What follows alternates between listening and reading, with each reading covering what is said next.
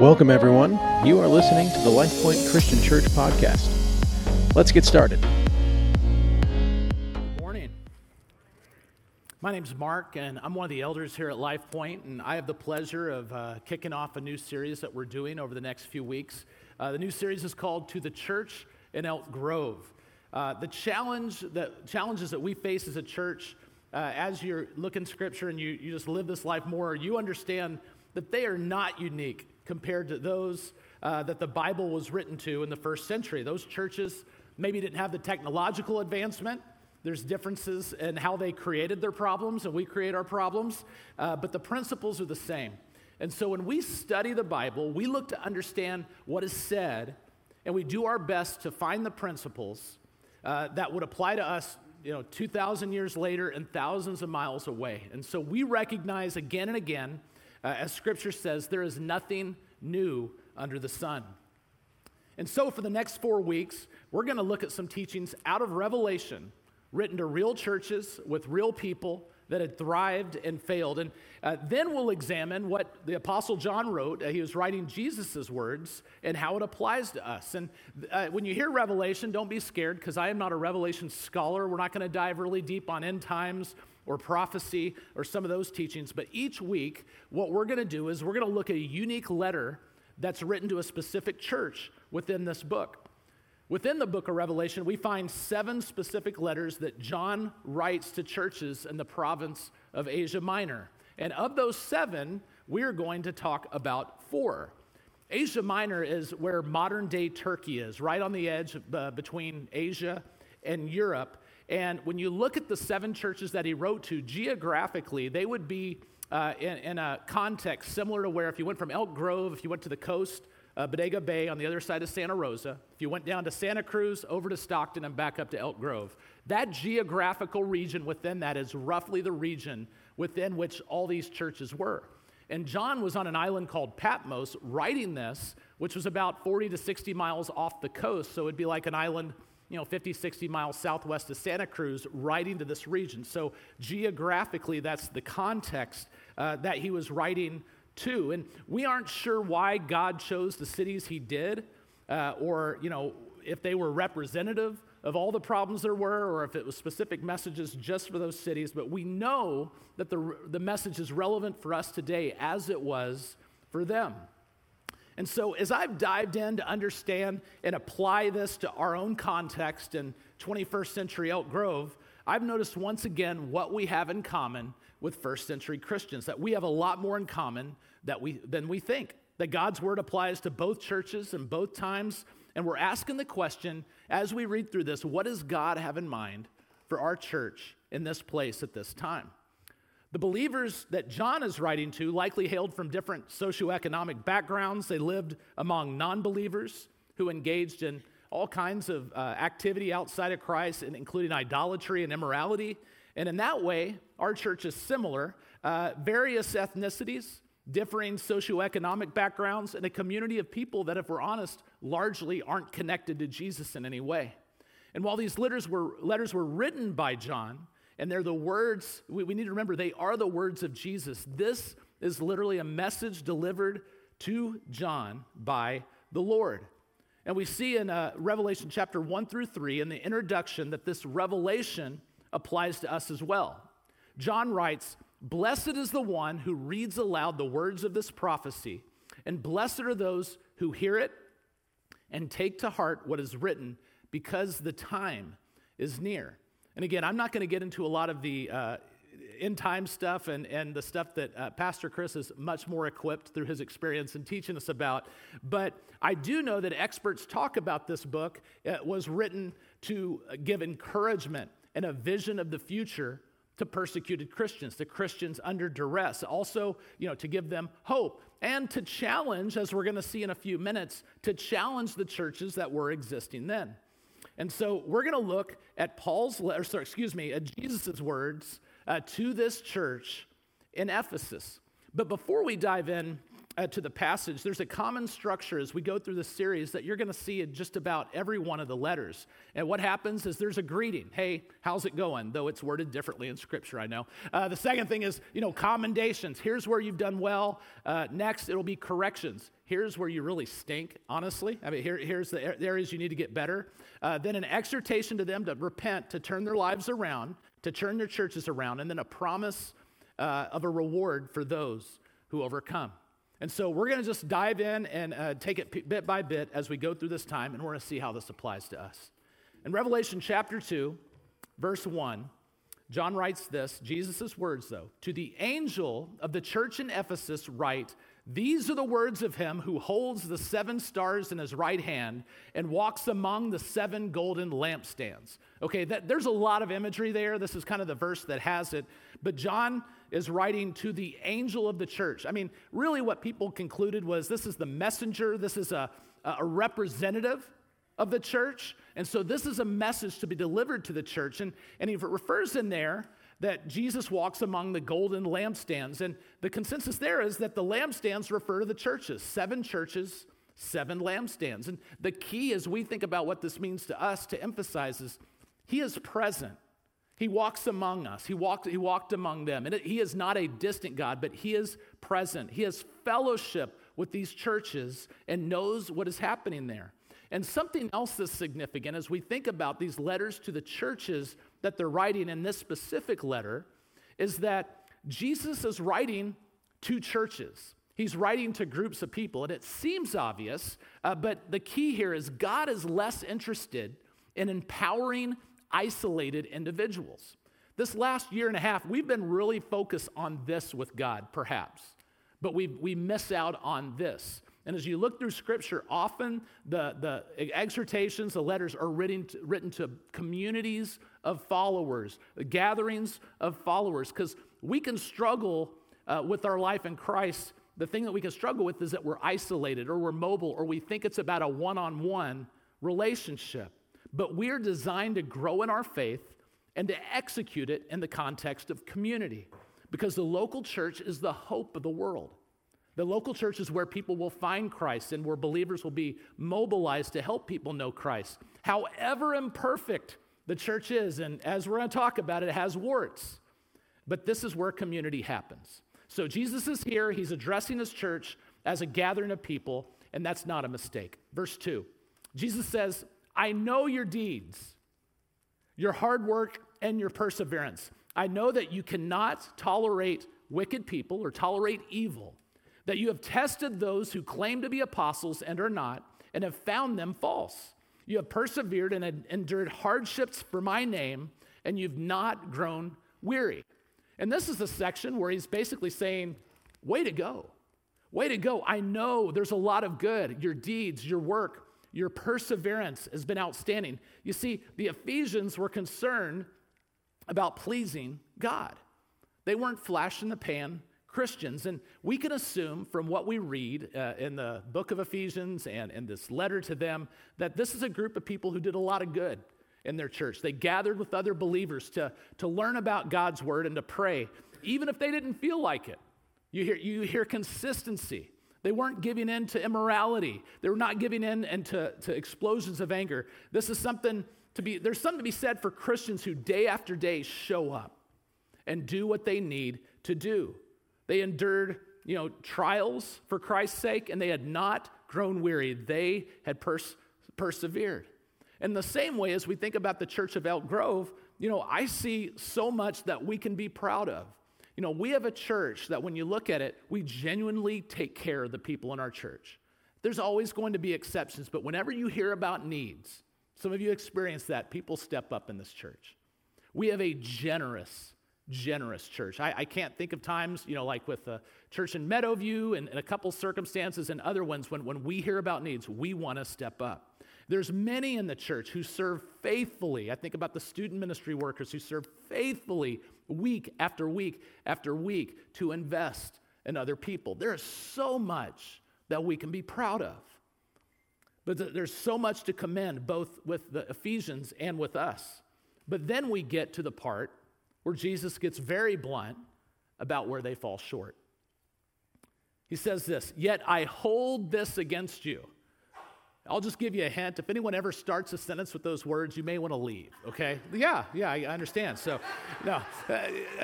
Okay, good. You're still with us. Proud of everyone for staying put. No, that's good. That's good. They're like, we are not coming back. Okay. Yet I hold this against you. He says, you have forsaken, you have abandoned the love you had at first. Consider how far you have fallen. Repent and do the things you did at first. If you do not repent, I will come to you and remove your lampstand from its place. He says, you have left and forsaken the love you had at first. You have lost your first love. And the Greek word used for lost or forsaken is the same word as for divorce. And when you think of divorce, you think of something that's broken, usually irretrievably. And he said, basically, you have been divorced from the first love, and consider how far you have fallen. You've done a lot of good, but man, are you off here. And frankly, with how Revelation is communicated, it's not abundantly clear exactly what he's talking about, but I think we can get to it based off other scripture and just where he's going with this when he talks about forsaking their first love. We'll dive into that more in just a few minutes. So just to recap, he's done the greeting. He said, here's where you're doing great. Here's where you're failing. And then he closes it, and he says in verse 6, but you have this in your favor. Again, I think it's kind of a good news, bad news sandwich. He starts with good and then has a little more good news. The bad news is in the middle. But you have this in your favor. You hate the practices of the Nicolaitans, which I also hate. And we're not going to get into that. We may get into it in another message. But basically, what they taught is the physical body wasn't that important, and believers could engage in things that weren't right without consequence. And so basically, he's saying, yeah, you stood up to that. And that's good. I can't stand that behavior either. And then in verse 7, he closes out this section and he says, whoever has ears, let them hear what the Spirit says to the churches. To the one who is victorious, I will give the right to eat from the tree of life, which is in the paradise of God. And so he gives this statement, he gives this challenge, and he says, whoever has ears, let him hear. I have ears. You have ears. That's not something we struggle with. I found out earlier that I have really small ears when they were putting this thing on. I got a complex about it right now, but that's a whole different deal. But it seems obvious. Hey, you have ears, let them hear. Why are we talking about this? And one of the things, again, just came to mind as I was thinking about this is it seems obvious, it seems apparent, but I don't know if we can take that for granted. I can't think of a time in my life where Christians, church people, have been more resistant to teaching, accountability, feedback, wisdom when it comes from people they may not fully agree with. I was with a gathering of pastors last week. I do for my real job. I help out pastors and financing and all that kind of stuff. But I was with them, and for all of the input we got, they were tired. This last year has been a burden on a lot of people. Imagine leading a flock of people of 800 people with 800 different opinions on what you need to do. Trying to honor God, trying to honor governmental authorities, trying to honor your calling, trying to do it in a way where you can move the church ahead. And I just say, if you have ears, you need to hear what God has to say to you, and I need to do the same. But the summary here, as we come to the tail of this passage, we're going to park in the verses 4 and 5, where there's some principles that I want you to remember. The principles, and we'll break these down one by one, is remember where you came from. Repent for leaving your first love, and you do the works you did at first.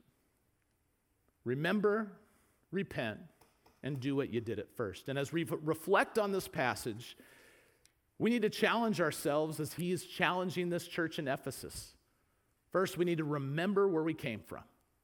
As we look at this passage and applying this passage, we're talking to Christians. This is a week where if you came here and you don't have a relationship with Jesus, you wouldn't say that. You just say, hey, I'm kind of exploring this. I mean, you're kind of in a place where we're talking to those who have made that commitment. And that's okay. I'm really glad you're here. It's kind of a family business kind of conversation. And there's many of you, you're searching, and, I'll be painfully honest. It may be the reason that you haven't embraced Christianity is because of what we're talking about today. It may be Christians who don't live in a way that reflect a change of life, reflect the Jesus that you're interested in. It may be that you've seen Christians who are more about an earthly agenda than a heavenly one, and that's confused you. Maybe you've thought that Christians have been inconsistent and honestly haven't demonstrated a different life, the joy and the peace that you're looking for. And if that's you, I'm glad you're here, because this is a peek behind the curtain that our lives are messy too. But I would say that people who are here have found hope and forgiveness through Jesus Christ. And that's what we have in common. The crazy thing is sometimes we feel proud about it, and we have to check ourselves on that. But I heard someone say once that we shouldn't be proud about it. We're just beggars who are telling other beggars where we found food. That's ultimately what it is. And so for the Ephesians, we actually have the context. When we say we need to remember where we came from, we have the context where we came from because of other scripture. 30 or so years prior to this message from Jesus, Paul wrote a letter to the Ephesians. And in this book, we see some powerful language, both praising their faith and maturity with vivid reminders of how far they had come. And we'll pick it up in Ephesians chapter 2, verses 1 through 5. As for you, he's talking to the Ephesians, the same church that had everything nailed, except that one thing. You were dead in your transgressions and sins, in which you used to live when you followed the ways of this world and of the ruler of the kingdom of the air, the spirit who is now at work in those who are disobedient. All of us also lived among them at one time, gratifying the cravings of our flesh and following its desires and thoughts. Like the rest, we were by nature deserving of wrath. He's saying, remember where you came from? That's where you came from. The transgression, sins, all of us struggle with that. But then he gives what happened. But because of his great love for us, God, who is rich in mercy, made us alive with Christ even when we were dead in transgressions. It is by grace you have been saved. The Message paraphrase of one of the verses in there says, it wasn't so long ago that you were mired in that old stagnant life of sin. You let the world, which doesn't know the first thing about living, tell you how to live. And so as we look at this, as we think about where the Ephesians may have been, where we are, I am just serious that I believe that we have forgotten what it's like to be lost. Intellectually, maybe, I don't think we feel it.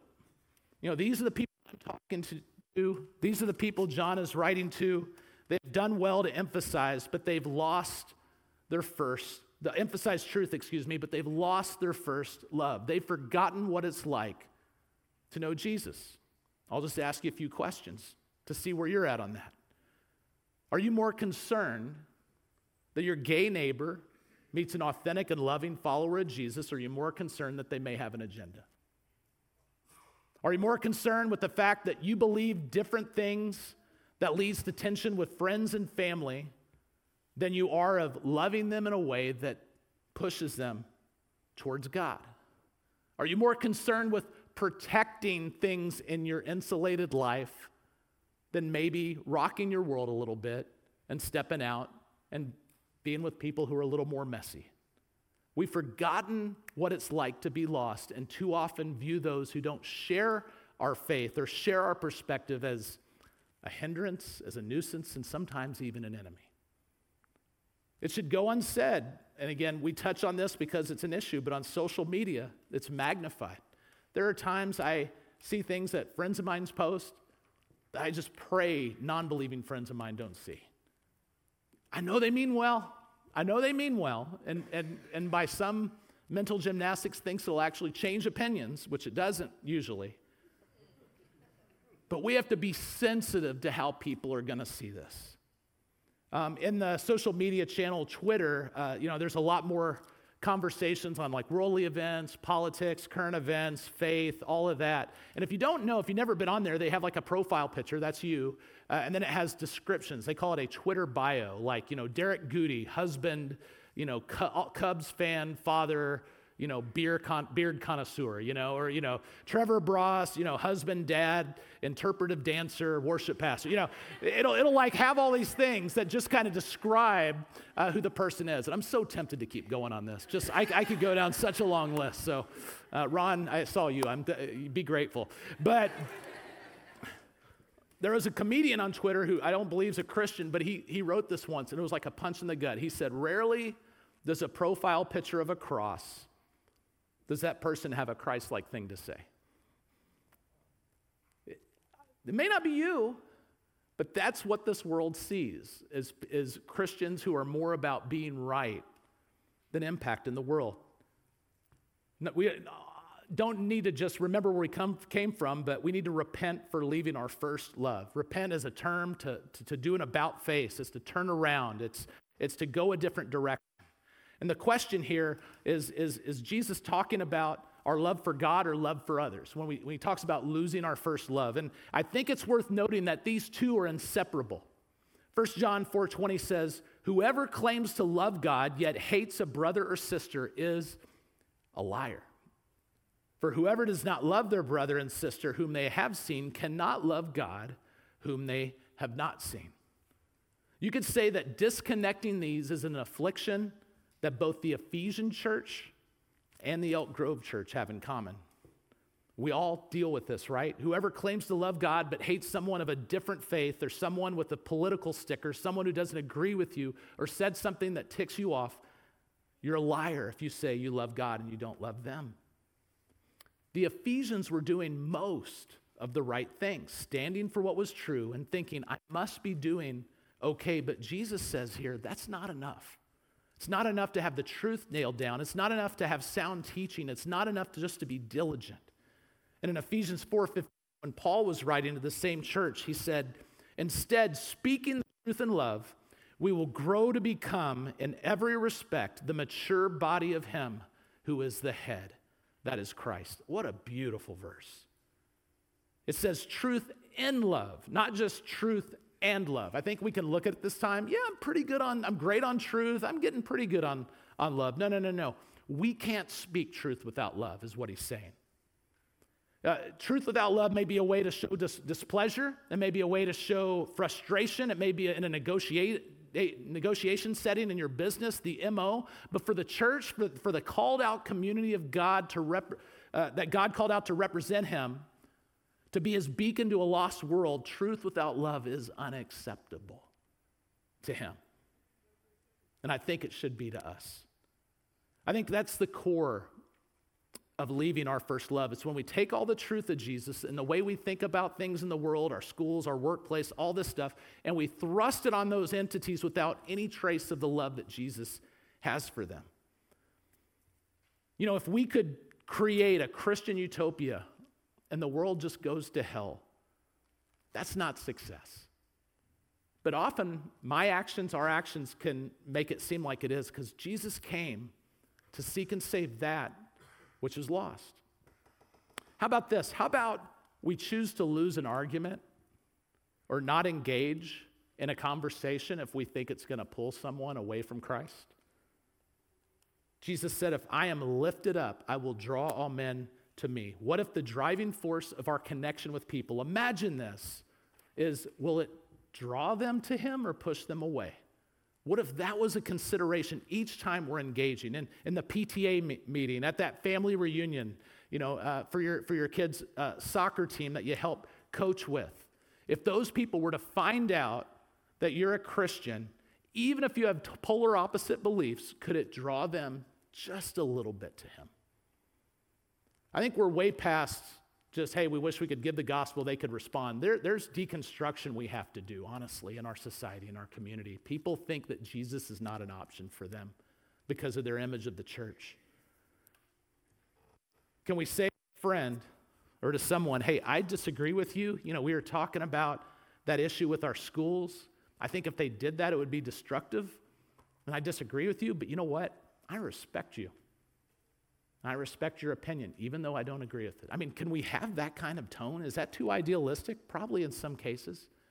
But can we have that idea? Because I think that we've forgotten about our responsibility to represent Jesus to our community.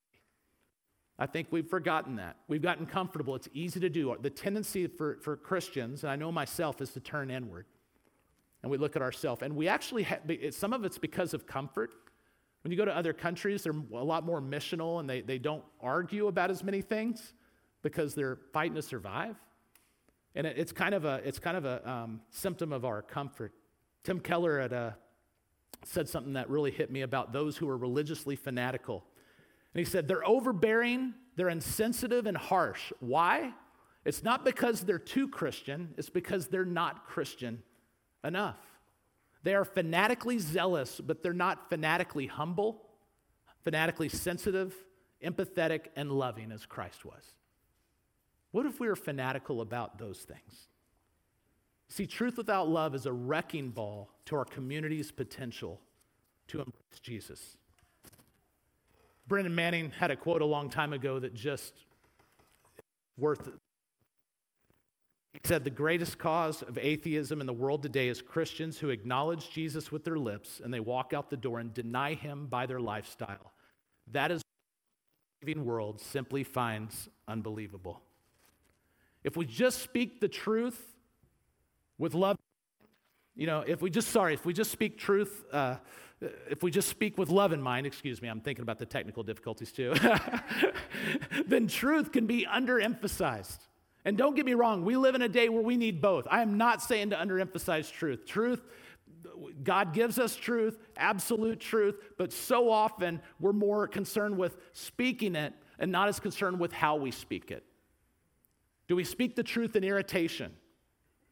Do we speak the truth in judgment? Do we speak the truth out of being offended? Do we speak the truth looking for a fight? Because I'm going to go out on a limb and say that someone who has religious disagreements with you, they know what you believe and they know your arguments.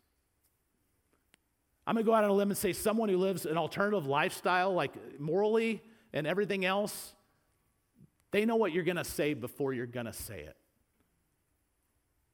We need to do a lot less truth-telling, in my opinion, and a lot more loving and a lot more listening. And when we've earned the right to be heard, we have the rapport and the relationship and the respect that can open people up to God's truth. The last part of what we're talking about is not just remember where you came from or repent for leaving your first love, but do the works you did at first, he says, I believe in verse 5. Do the works you did at first. He's calling the Ephesians, he's calling us to go back to where we were. And I was thinking, how do we get there? How do we reset? How do we get a bit of a do-over? And I think the truth of the matter is we forget or we have forgotten how deep and rich his grace is. And I think we need to remember that. I think we've forgotten that. I think when you lean on his grace and how rich and how deep it is, it changes the way we look at others. It changes the way that we look at our own worthiness, which is not very much. And it changes the way we look at whether it's our responsibility to impact other people. In Ephesians chapter 2, verses 6 and 7, it says, God raised us up with Christ and seated us with him in the heavenly realms in Christ Jesus, in order that in the coming ages he might show the incomparable riches of his grace expressed in his kindness to us in Christ Jesus. I believe it's impossible to be dismissive and callous to a lost and unbelieving world if you understand the true depth of his grace and the cost that it was to Jesus. And it's hard to remember. We take communion, we try to remind ourselves, but we get caught off guard. The last couple of verses in Ephesians that we're looking at, verses 8 and 9, it says, for as by grace you have been saved through faith, and this is not from yourselves. It is the gift of God, not by works, so that no one can boast. How do we do the works we did at first? We recognize and remember how deep his grace is. And we're impacted by it. It's transforming. One of my favorite stories in regard to this is from the book, play, movie, Les Miserables. And if you know the story, you don't. I mean, really what it is there's a prisoner named Jean Valjean. I think he's in prison for 20 years. He gets released. He has no opportunities anywhere. And one night he's hungry and he's cold, he's sleeping outside, and this bishop walks up and invites him to his house for a meal and a bed. Didn't know him from Adam, invited him into his home, fed him a great meal, got into a comfortable bed. In the middle of the night, he fell back on his nature, and he thought, there's something valuable here. And he goes out in the main room and starts taking the silver that belongs to the family, puts it in the satchel, and he's about to leave when the bishop confronts him. And rather than being convicted, he punches him, knocks him down, and Jean Valjean takes off out the door. The next day, at least in the movie version, the bishop's wife is saying, why on earth did we invite him over? And they're outside, and the authorities bring Valjean back to them with a bag of what he stole. And the authorities said, this man says that you gave this to him. Like, isn't that ridiculous? And the bishop looks at Jean and he looks at the authorities and he goes, yes, I did. And he said, but Jean, you forgot the candlesticks. I told you to take the candlesticks. They're the most valuable of all. And he says to his wife, hey, go back, get those candlesticks. We got to give them to him. And she's looking at him like he's nuts. He gets the candlesticks. The authorities go away really confused. And the book version said that his face had an expression. Jean Valjean, when he heard this, his face had an expression no words could describe. And he gives him the silver, hands it over to him. The bishop says, Jean, with the silver, I ransom you from fear and hatred, and I give you back to God. And he asked for his promise to be a new man, and he said, I promise. And from then on, his life in that story was just changed on a dime. What God did was so much greater, but that so captures both forgiveness and the transformative power of grace. And as we reflect on what Jesus taught to us during this passage about losing our first love and how we may have forgotten what it's like to be lost, my question for you is, what's a perspective shift that you need to have as you lean on His grace today? What is a tweak? Who is a person or two that you go, I need, on the whole trajectory of life, I need to get them a couple of notches toward Jesus. It may not even involve talking to them about Jesus, but just loving them and being someone who has a life that they respect. Whoever has ears, let them hear. Let's pray. Lord, it's humbling to think about. I mean, we just can't even capture how deep your grace is and get our arms around it. And Lord, as we think about losing our first love, may you remind us that there's those all around us who have never experienced that love. And we may not be eloquent, we may not be evangelists, but Lord, can we just stop doing some things that get in the way and start doing some things that make our lives appealing, that make confirm that you're irresistible, Lord. We thank you for being able to focus on this. We thank you for your word. And Lord, we thank you that we can be different. It's in your name we pray. Amen. We hope you enjoyed today's message. You can learn more about us by visiting us online at lifepoint.org. If you are ever in the Sacramento area, we would love to see you in person. Events and service times can be found on our website. Thank you for listening, and we hope you join us for our next episode.